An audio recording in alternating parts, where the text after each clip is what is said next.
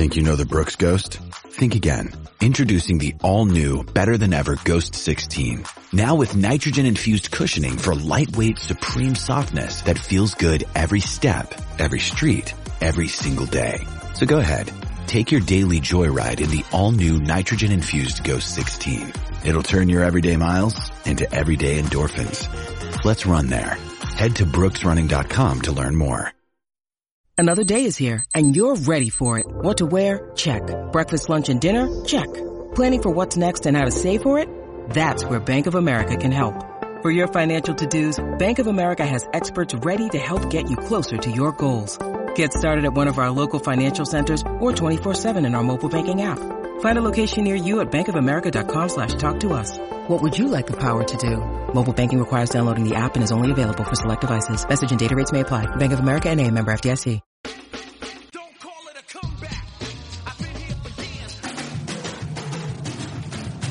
Celtic Stuff Live. Welcome to Celtic Stuff Live on the CLNS Media Network, the leading online provider of audio and video coverage for the Boston Celtics. I'm your host, Justin Poulin. Joining me, as always, John Duke. And John, let's just get right to the meat and potatoes. Let's just deal with the issues at hand. I absolutely picked every game incorrectly for this past week. Every game I said they'd lose, they won. Every game I said they'd win, they lost. So I was correct. Nailed it. Boom! Boom! So I guess on one level, I was correct that I thought they were poised for a skid, and considering the level of, or the caliber of talent on the teams that they faced this past week, and the inconsistencies that we saw, certainly they are skidding, even if the record was still on the winning side for the week. Yeah, I think you know the 2-1 record is nice, but I think you and I see this. There's some deeper issues, consistency issues, things that you and I had talked about before the season. How are they going to make this work with a team of 4 people returning? And really, even among those 4 players, one of them being a second-year player, another being a third-year player.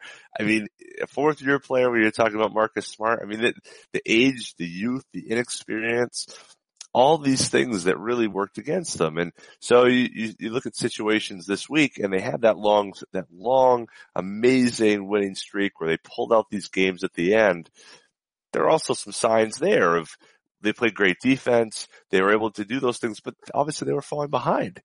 A lot of those games, they had to come back. So I think that the message here is that... And the games where they got ahead, they led the teams back in it. That's kind of the same issue, correct?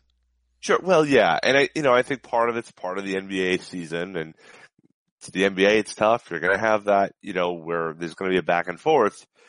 But it seemed like the issues that I'm seeing kind of over and over again, it's consistent defensive effort, 1, and then 2, offensively, particularly the second unit, having a clue, having a consistent go-to player. I mean, I think we see some signs with Tatum, and I think they're maybe putting more in Tatum's hands. I'm not sure he's ready to be that. Scalabrine's calling for it. In the very last game, all he could talk about during the broadcast, he teased it 2 or 3 times and sort of said, Brad's got to figure this out. And I think it was after one particular ISO play where he kind of just cross-dribbled back and forth and then went up into a shot and nailed it. So Brian's kind of saying maybe this is the cure for that second unit. They need to figure it out. And just a few weeks ago, we were talking about how they were just such a stellar defensive squad. And I know the injury to Morris has certainly not helped, but I thought he was providing more on the offensive end for that second unit than really being the biggest difference maker defensively. But the defense has become much more inconsistent. And some of it's just at an effort level. It's not even, doesn't seem to be always just communication. It's just where's the hustle. Yeah, I think that's exactly right. It's a lot of, watching that last rotation. They go, someone's passing around the perimeter, and I was just rewatching the Memphis game here before we jumped on here to do the show. It's pass, and Kyrie could run out and contest, but I'm just going to point to him instead. I get it. I mean, look, they've got a bad situation for their schedule. That extra effort just isn't going to be there the way it needs to be right now, but they need to be able to pull these games out, and too often it's a point instead of a run out and a closeout and force someone to put the ball on the floor to go by them. I think that's one instance, but I think there's a number of those instances where the effort just isn't quite there the way it was during that winning streak. I think they're beat down, but it's got to get better. It's got to be more consistent. They're beat down, and they're not just beat down because of the schedule, which you're noting. We've talked about, and it's legit. It's definitely an issue, just how many games they've played. And this past week's schedule was really crammed in, or I should say last maybe week and a half schedule was really crammed in with games, if not quality opponents. At the same time, it starts to catch up with you. They're also playing much more physical against their opponents. I mean, yet another mask this week. Now Daniel Tice has to wear one that wasn't even fitted for him yet, which was kind of funny, but he did hit his first three-pointer wearing the mask, and it was funny leading up to that game. I go, I wonder when he's going to hit one of those, because he isn't shy in taking them. Usually it's from the corner, but we've seen him even take them from a couple of other spots on the floor. He knocks one down in his first game after breaking his nose. He's wearing the mask and he drains one. It's just sort of funny, but I think that's part of it too, is teams are gunning for the Celtics, and that's going to happen when you're at the top. All of a sudden the Cleveland Cavaliers are right behind them. Toronto seems to be the team it has always been the last several years, and is also hugged right in there at the top. So you look at this club, and I think other matchups are just getting more physical with them. And I do think that the lack of Morris, even if that defensive effort isn't really the issue, I think just the lack of depth may be the issue, where if they're all getting run down, how far can Brad really go? So the Hayward injury on its own, I don't think crippled this team, but we had questions about the bench unit to begin with. Just how far they could go, how deep they could go. I think mostly we were talking offensively was the biggest concern, but I think even just from the standpoint of health and rest combined with the intense schedule, it's starting to catch up to them. This is the point of the pyramid where the pressure is going to be at its worst, right? This is where, let's say he comes back, okay, and we're going to talk more about that later on. But let's say he does come back. It's going to mitigate some of those issues in terms of talent. But right now, in terms of the 3 and 4 nights and also the heft of the schedule. I mean, they're playing Houston a couple days after Christmas. They're going to play Washington. They've got some good teams they're playing. It's a packed schedule. Not a lot of practice time. Not a lot of rest. You're going to have to go deeper into your rotation. You're going to have to kind of push that out 10, 11, 12 players. That's a lot to ask. And when you take away a max player, an all-star player out of that, it creates a situation where it's very difficult for them to keep doing what they're doing. I don't think it's a house of cards they have, but I mean, honestly, that may be one more component than what they really need right now.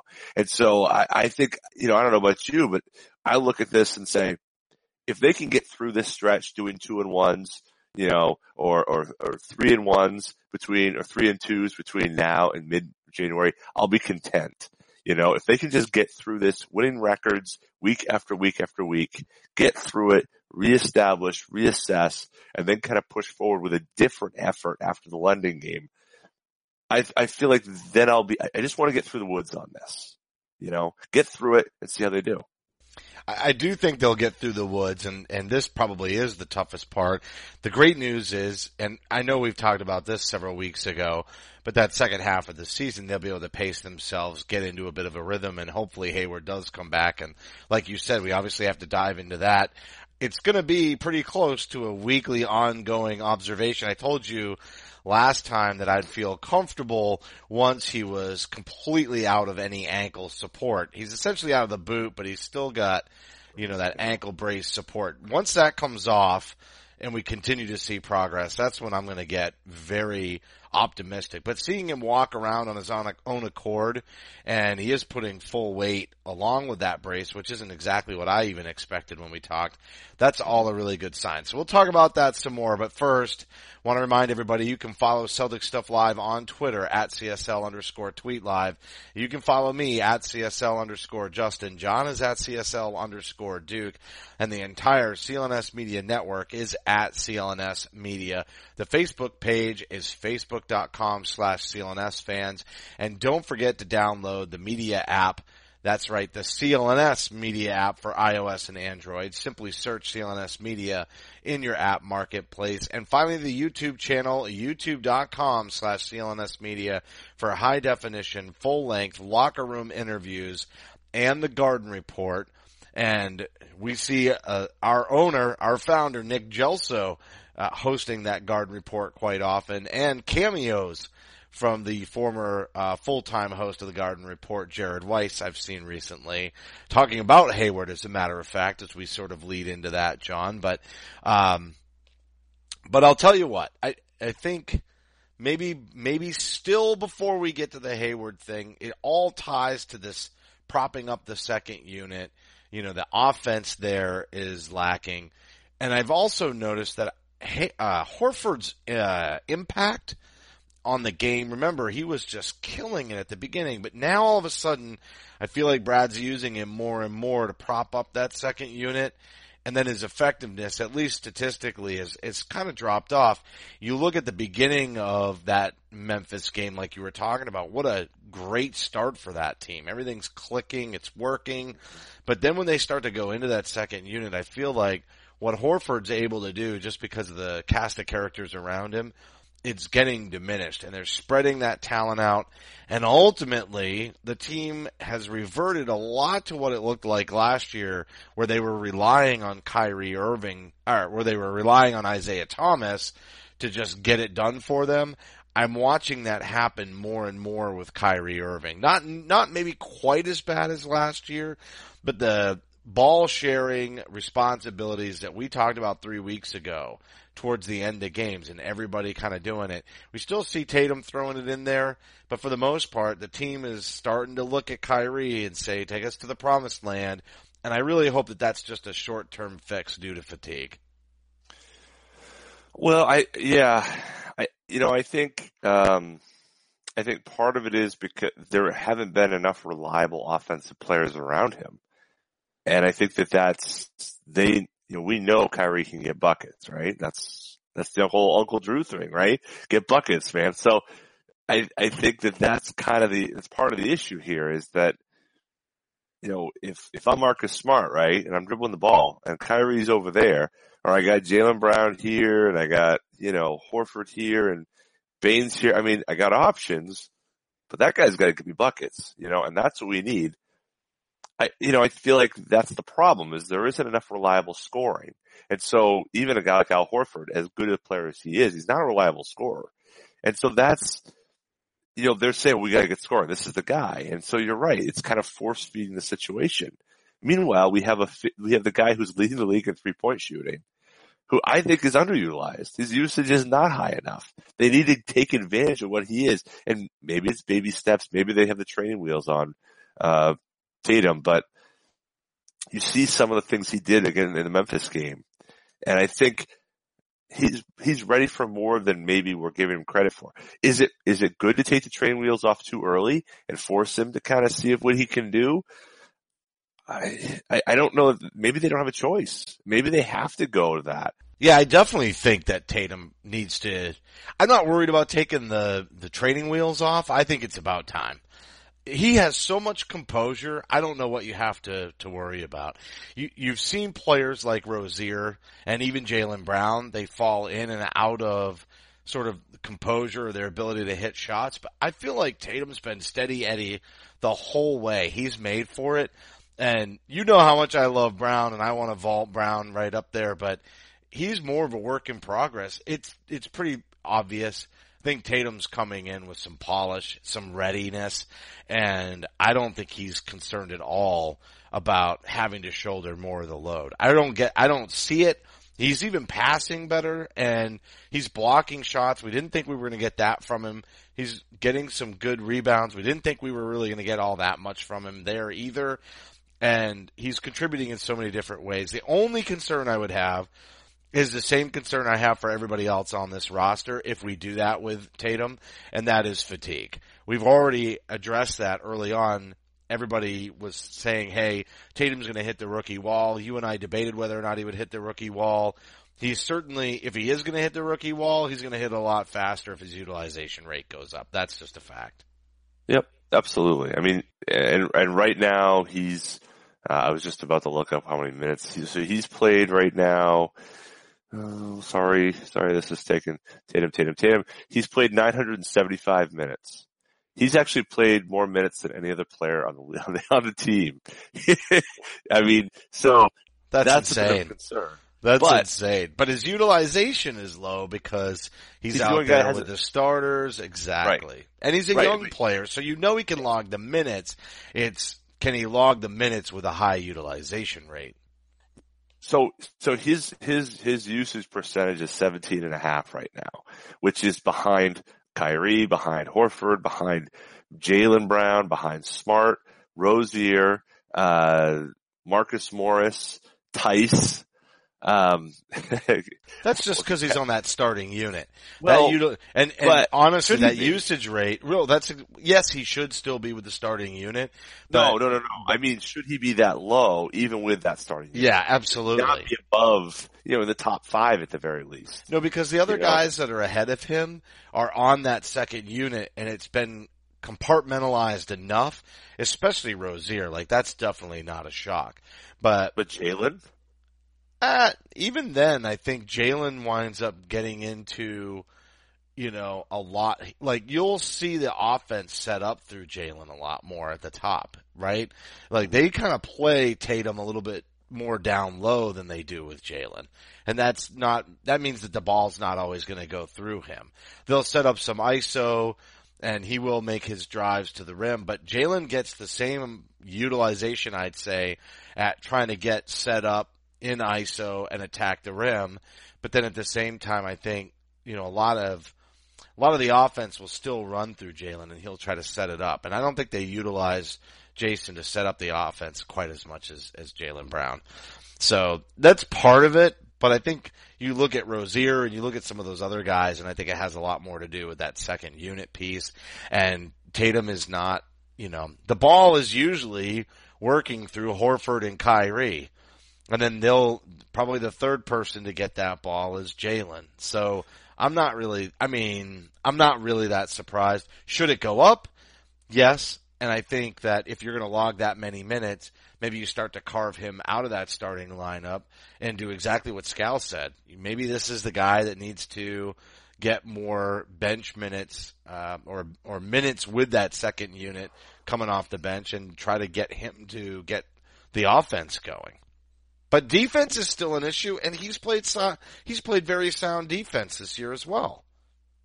I mean, if for whatever metric you believe in defensive win shares, I mean, he's tied for the team lead with Horford. Now I don't know that, there's a lot of different, metrics to use, but he is certainly among the team's best defensive players. So it's statistically significant when he's the minutes leader too. That's the other thing. Right. Exactly. And that's why I think the usage thing is important, because if he's leading the team in minutes played and his usage is still low, that something seems amiss in that alone, just judged based upon percentages. As you said, I mean, the percentages will dip, but you miss 100% of the shots you don't take, right? So if he's not able to, but if you shoot 50% from beyond the arc, then you make 50% of the 100 shots you take. Right. And now, I what don't you know need is, well, go ahead, yeah. Well, I'm just saying maybe he doesn't continue to lead the NBA in three-point percentage if that usage goes up. And maybe some of the secret sauce here with his performance is that they don't see him coming. And if his usage does go up, they'll start to strategize for him more and target him.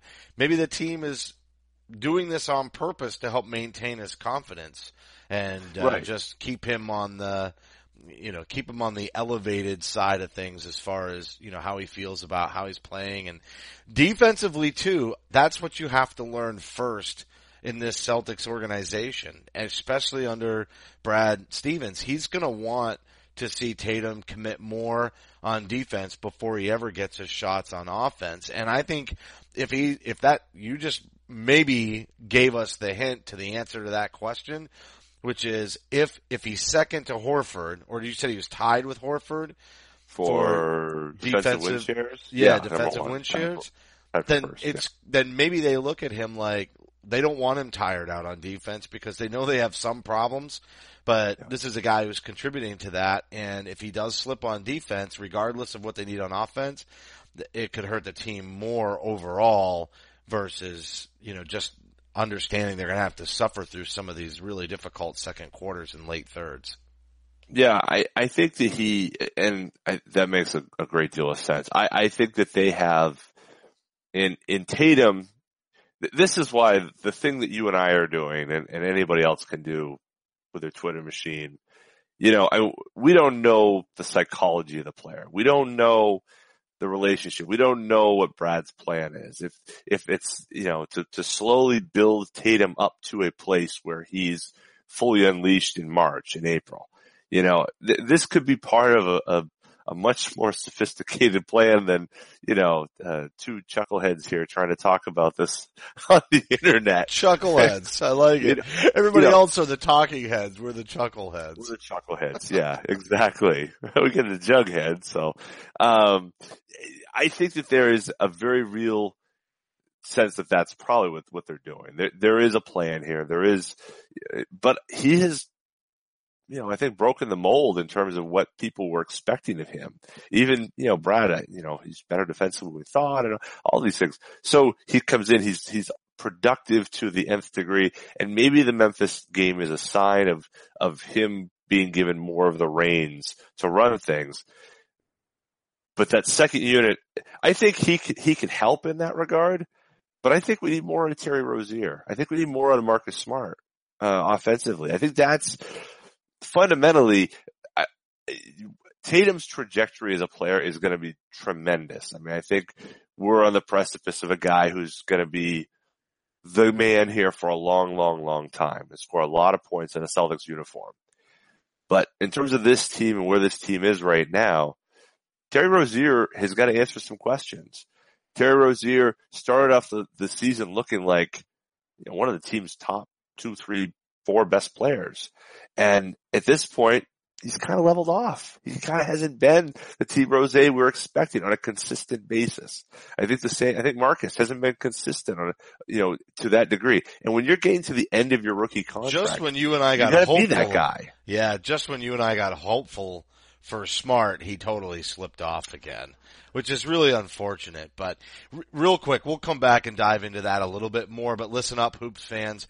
Basketball season is back, and now that your favorite hardwood heroes have returned to action, it's time for you to put your fantasy knowledge to the test and win huge cash prizes every night playing one-day fantasy basketball at DraftKings.com. At DraftKings, there are so many ways to play. Choose from public contests with huge cash prizes or private contests where you can compete against your friends. And they've even got beginner and casual contests where you'll play against people of a similar skill level. The best part, you get to draft a new team each day, and drafting a team is arguably the best part of fantasy. The only thing better, winning a bunch of cash doing it.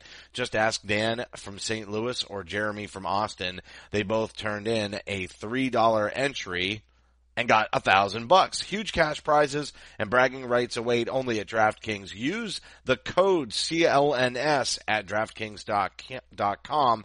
That is a free with your first deposit for a share of $10,000 in total prizes. That's tonight. Don't wait. Use code CLNS at DraftKings.com. Choose your lineup, and you can seriously cash in. That's code CLNS only at DraftKings.com. The game inside the game. Minimum $5 deposit required. Eligibility restrictions apply.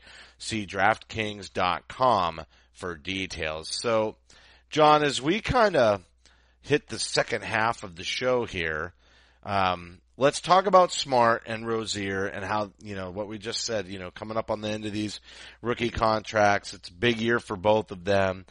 And then we're going to talk about Hayward, but this schedule does not lighten up anymore, and we're heading into the holiday. Christmas is right around the corner. So I know there's probably going to be 5 games played. There's 5 games between tonight's game against the Pacers and a week from then, Monday night's game against the Wizards on Christmas, or Monday afternoon's game, I believe, actually, against the Wizards. So that's 5 games in 7 nights over the holiday. There's no reprieve coming. They need these bench guys like Smart and Rozier to give them a lift. It just flat out has to happen.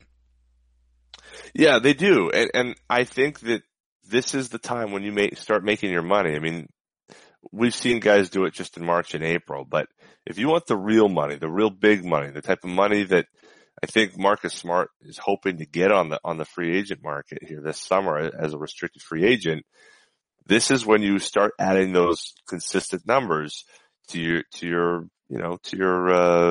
resume, I suppose. And I can tell you, I'm not a numerologist. I'm not someone who really is, proficient in these things, but 28.7% from 3 and 35% from 2-point area, 32% in total. No one's going to be breaking the bank for Marcus Smart at that number. I just don't see it happening. Now, maybe they'll be buoyed by a great, run, but those are troubling numbers for him. And it's a shame because he's a winning player. Everyone understands that. You need guys like that on the court to win games, but those numbers are frightening and they're not getting better. And, we talked early on about, if he does this, he could be up around 30 and 32 and it's just more of the same. And I fear that may be who Marcus Smart is. Now, interestingly enough, Celtics played Memphis. Tyreke Evans, obviously a member of the Grizzlies now, a guy who notoriously could not shoot, just like Marcus Smart could. 42% from 3 heading into that game. No exactly. doubt. So there is a way in which Marcus could make that jump. Will he? I don't know. But look, Tyreke Evans isn't playing for the team that drafted him. If he went to Sacramento, he was in New Orleans, and now he's in Memphis. You'd hate to see that happen to Marcus Smart, but he's going to have to make those strides. And what about this experiment? What about this experiment? We've talked about it already about Smart going into that starting lineup, but if you were to do that, then I'm not saying you pull Tatum from the starting lineup, but maybe you adjust these rotations a little bit so that Tatum spends more time maybe in that early transition from first unit to second unit, since he's already playing a lot of minutes. Have him in that starting lineup, and then maybe that would free up Marcus. I mean, who knows what happens to Tatum if he's stuck in that second unit exclusively the way Marcus has been. I know he's still a shooter and Marcus isn't, and I get all of that, but I'm just saying take the pressure off of Marcus the same way that the pressure is taken off of the way the pressure is taken off of Tatum. You know what I mean? Yeah. No, developing young players is a hard thing, right? I mean, you look at the San Antonio game and what Pop did in that game, playing guys. I mean, honestly, I could go grab a couple guys from the Y, and you might think, "Oh, I think that guy's an NBA player," or that, but it looks like that's what Pop does. He goes to the San Antonio Y, and like, yeah, you, and yeah, and then they do it, and then they find a way to build those guys up into players, and Jonathan Simmons and Dwayne Dedman and all these guys who have kind of come up through the Spurs way, and they figured out how to make them and real honest to goodness NBA players. I think Boston's trying to do that with a little bit more pedigree, a little bit higher draft picks, but I think they're trying to find the right ways in which you build a guy up and then you give him a lot to do. And look at the Spurs. The Spurs are throwing these guys out there, starting these players who you wouldn't know them from Adam, and they're coming through. Terry Rozier, with all the opportunities he's had, there's a reason why he had his rookie year and didn't do much in it, had a great, playoff, didn't do much during last year, had a great playoff. There's something internal into that motor that he's got to kick in on a regular basis to be the kind of guy that he needs to be to make the big bucks. And he can do it. The talent is there. Does he have the motor to be great every night? If you could take Marcus Smart and Terry Rozier and combine them into a player, you might have Westbrook, right? I mean, just Terry's ability to shoot is phenomenal. And Marcus's ability to facilitate the offense is really excellent. Both of them are good defensively. Smart's obviously better, but Terry can grab those rebounds the same way Smart can. It's really too bad you couldn't combine those two into one solid player. It would be nice. We need, some sort of some sort of GE led, MIT science experiment to, basically Frankenstein those two together. You're thinking weird science or something. I know where you're going. Well, yeah, exactly. Maybe not exactly to that movie. So yeah, let's talk about Hayward, and then, we definitely are not going to have a show until after Christmas. So, we're at least a week. We might even take a week off during that holiday and come back at you on New Year's Day or the day after New Year's in 2018. Boy, the years are flying by. So with that in mind, let's talk about Hayward, but then let's at least look at the week to come all the way through that Christmas game against the Wizards at the minimum. Then we can play it by ear what we're going to do with the show. But so, essentially Hayward is not ruling out a comeback, which we already knew, but there was just this whole, I'm taking it day by day. I think that right there is the switch of optimism. I'm walking on this puppy. I can move it around. I'm not really suffering a lot of issues, and we're not even into January yet. So it'll be interesting to see if he can start running by the end of January.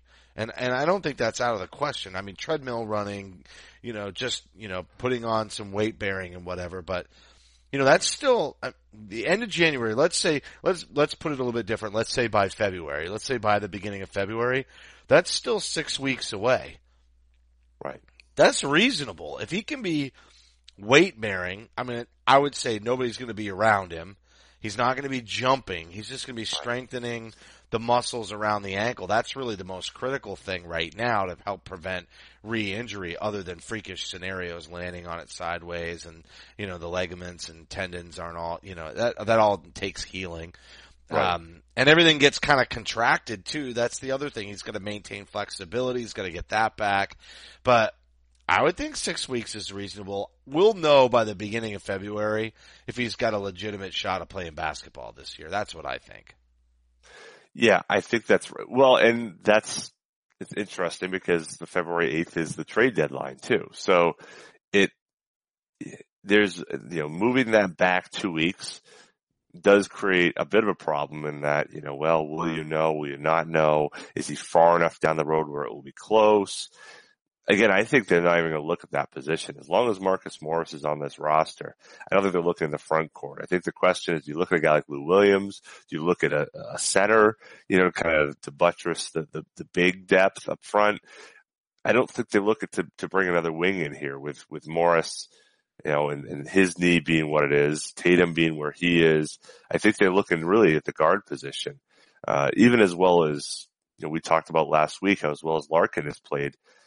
If you could add a guy like Lou Williams for low cost, talk about adding to that scoring issues in the second unit. I mean, he's an expiring deal. You could add him for the DPE, and it doesn't bother a thing. And he's playing for a team that's going nowhere fast. So that seems to be an easy fit. There's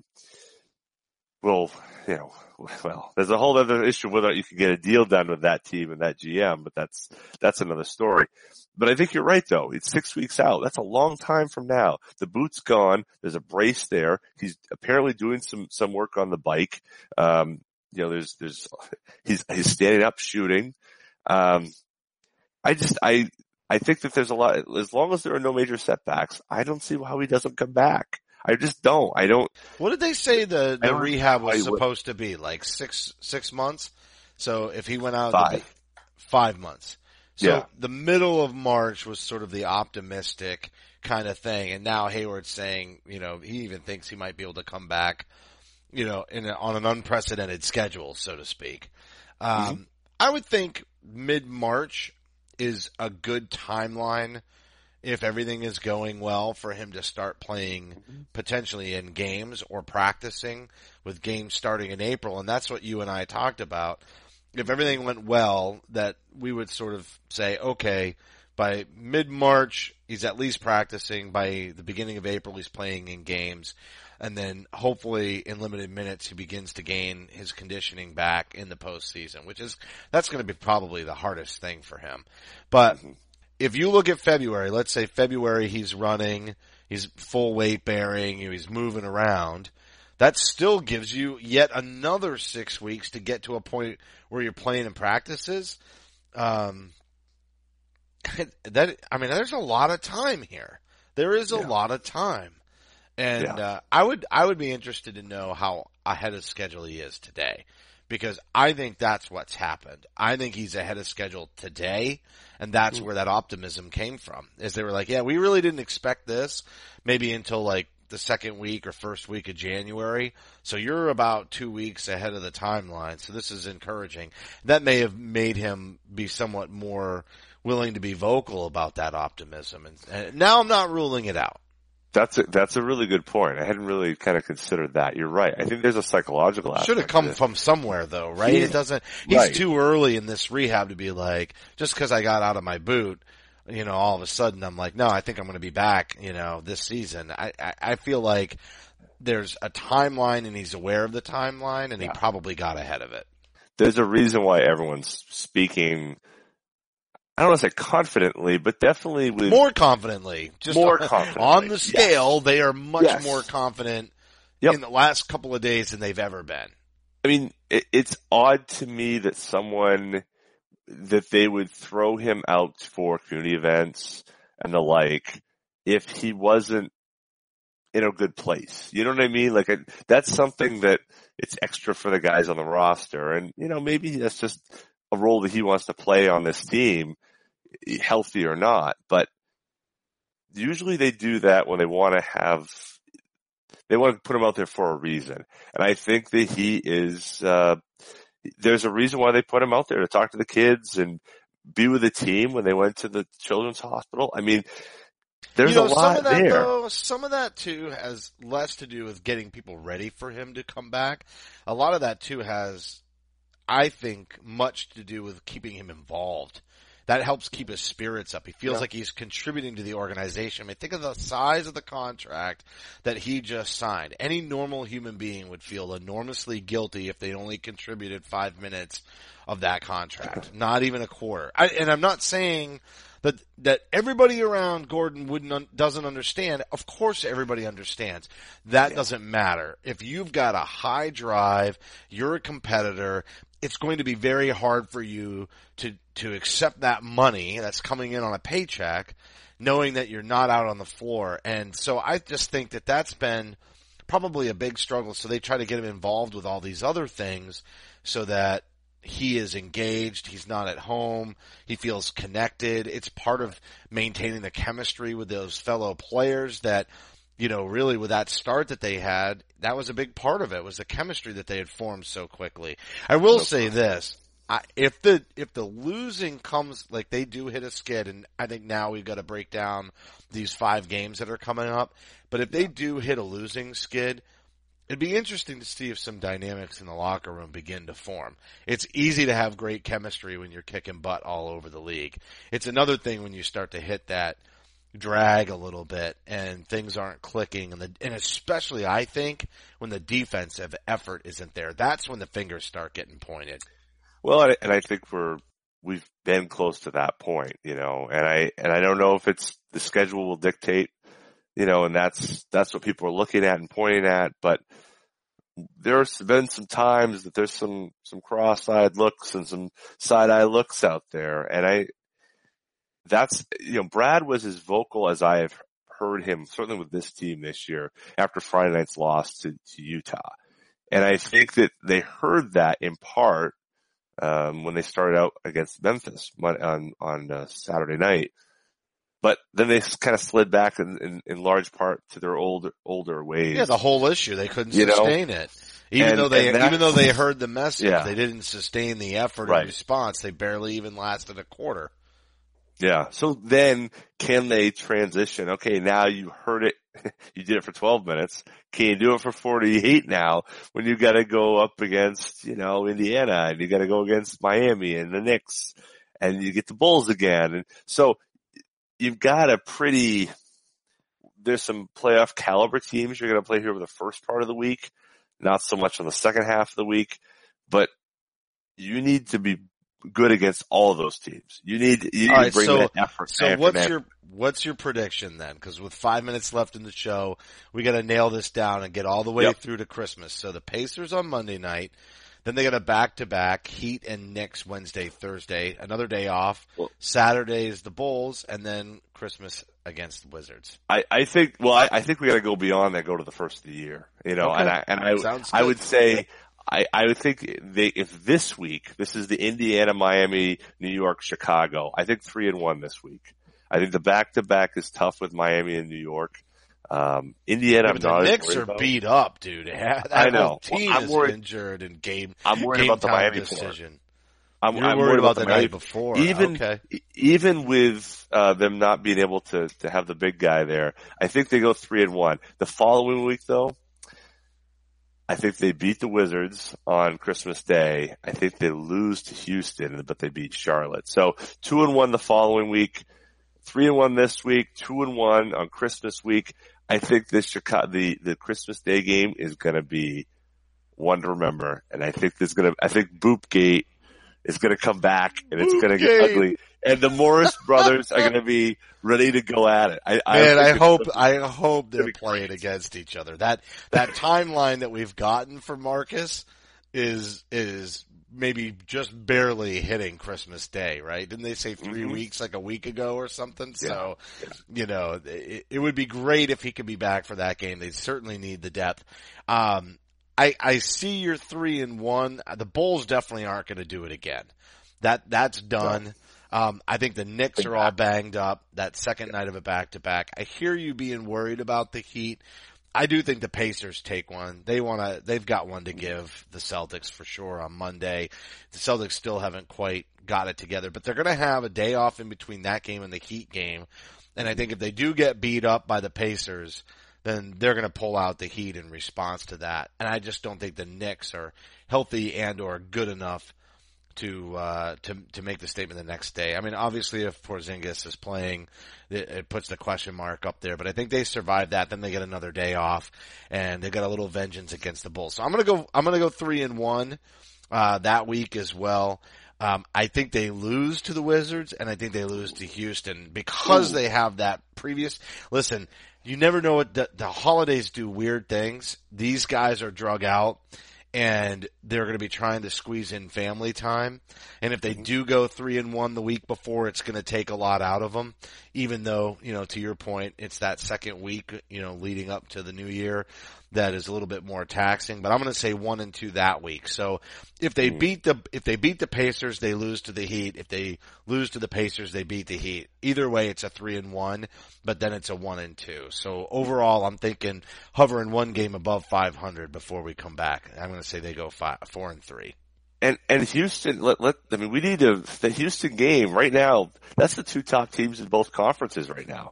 That's a big game, It's going to get lost in the shuffle with the Christmas game and everything going on, but that could be a really tremendous game there a couple nights after Christmas. So I'm very excited for that one. I'm really looking forward to see how a backcourt of Paul and Harden goes up against, I think Kyrie and Marcus Smart, and who is Marcus going to be able to contain one of those guys and have the offensive? Not if he's not in the starting lineup. Oh, yeah, but down the stretch, Marcus always down the stretch, right? He's out there with those guys to close out games. So we'll certainly find out. That Houston game is the most exciting one on the docket for sure, though. That one is guaranteed to entertain. Although the Wizards one's right there too, but that's gonna. Absolutely. That's going to do it for this week's show. The broadcast will be available on demand on the CLNS Media mobile app. Don't forget to follow us on Twitter at CSL_Justin and at CSL_Duke. A heartfelt thank you to everybody for tuning in. I just want to wish everybody happy holiday, happy new year, and remember that you can support the show by subscribing to Celtic Stuff Live on iTunes and Stitcher. We'd love it if you gave us a rating and a review because your feedback is important to the show. And for staff writer Samuel Elias, executive producer Larry H. Russell, the founder of CLNS Media, Nick Gelso, and my co-host John Duke, I'm Justin Poulin. Thank you for listening to this week's edition of Celtic Stuff Live. Celtic Stuff Live.